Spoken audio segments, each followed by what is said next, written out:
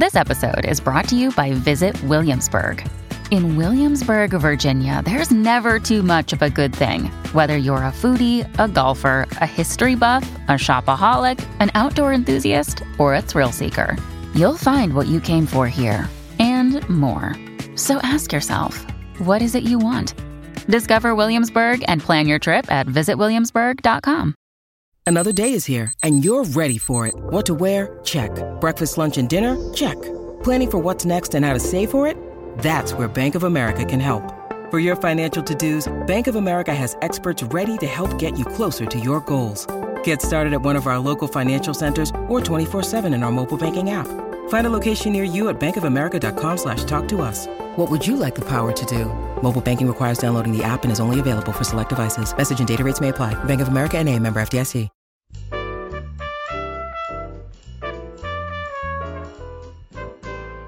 This is Behind the Mic with AudioFile Magazine. I'm Joe Reed. Kendra Winchester is with me. She's a contributor to AudioFile, and she's with me for the whole week. Hey, Kendra. Hello. Happy to be here. I'm happy to have you. So tell me, what are we talking about? Well, today we are talking about one of my favorite short story collections of the year. And in fact, this week is a lot of my favorite audiobooks of the whole year. So we're here for a good time. Excellent. I'm looking forward to it. So begin at the beginning. All right. So, the beginning, we have Every Drop is a Man's Nightmare Stories by Megan Kamalei Kakimoto. And this is read by Michelle Sekine. And this is a short story collection that centers around Kamalei or Native Hawaiian women living or visiting the mainland from Hawaii. And every story is just completely different, but incredible in a whole new way. I read a review of this, and the reviewer said the book was like a glass of water filled to the brim. It is incredible. I mean, there's a lot of discussion of like big ideas around colonialism and, indigenous sovereignty, but there's also like a lot of playfulness. There's, for example, a story about a young girl. She has started her period, and so she's supposed to go through this like becoming a mature woman kind of ceremony that her grandma wants to do, but her mom is not really practicing traditional ways. So there's a lot of tension between what the grandma wants and what the mom wants, and the girl is caught in between. And there's a lot of really funny interactions between the family members that I found very charming. And how is Michelle Sakane as a reader? I love the way that she is able to create almost, to me, it's probably very subtle, but to me, it feels like each main character or POV character of the stories has their own kind of vibe, their own voice, as it were. And I love the way that she's able to do that just in a story, which I imagine would be very challenging. I think you're right. I think narrating short stories, unless they're linked short stories, has to be so difficult because each one is a discrete world.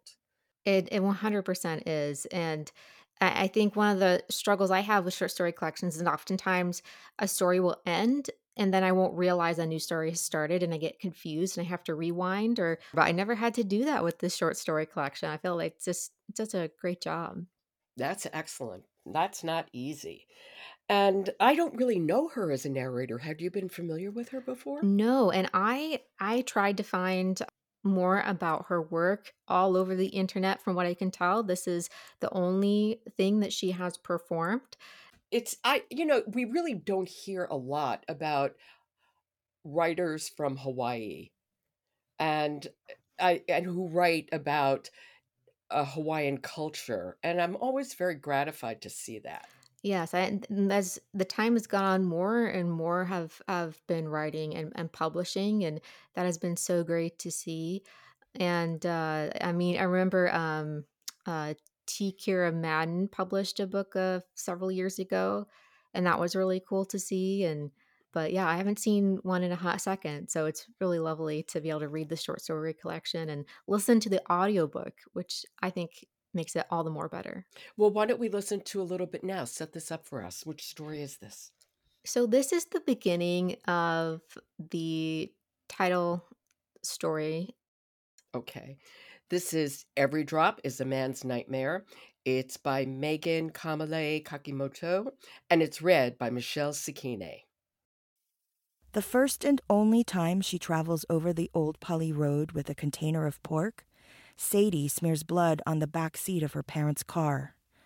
It's well past midnight, and the stretch of old Pali descends into darkness as they travel the bends of the mighty Ko'olaus.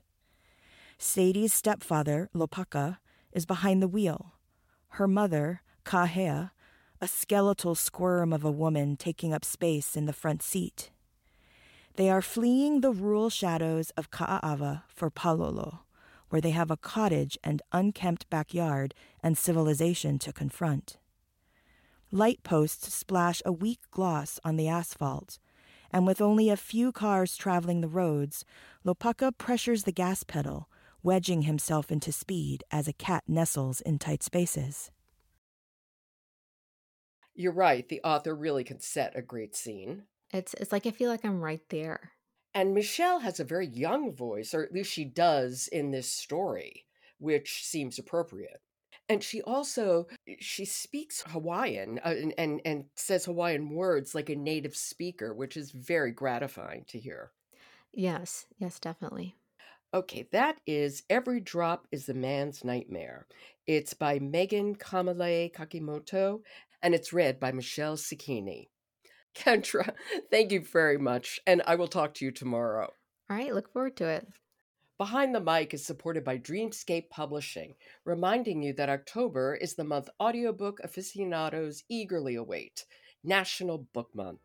Join Dreamscape Publishing for spoken story magic, recommendations, giveaways, and more at dreamscapepublishing.com.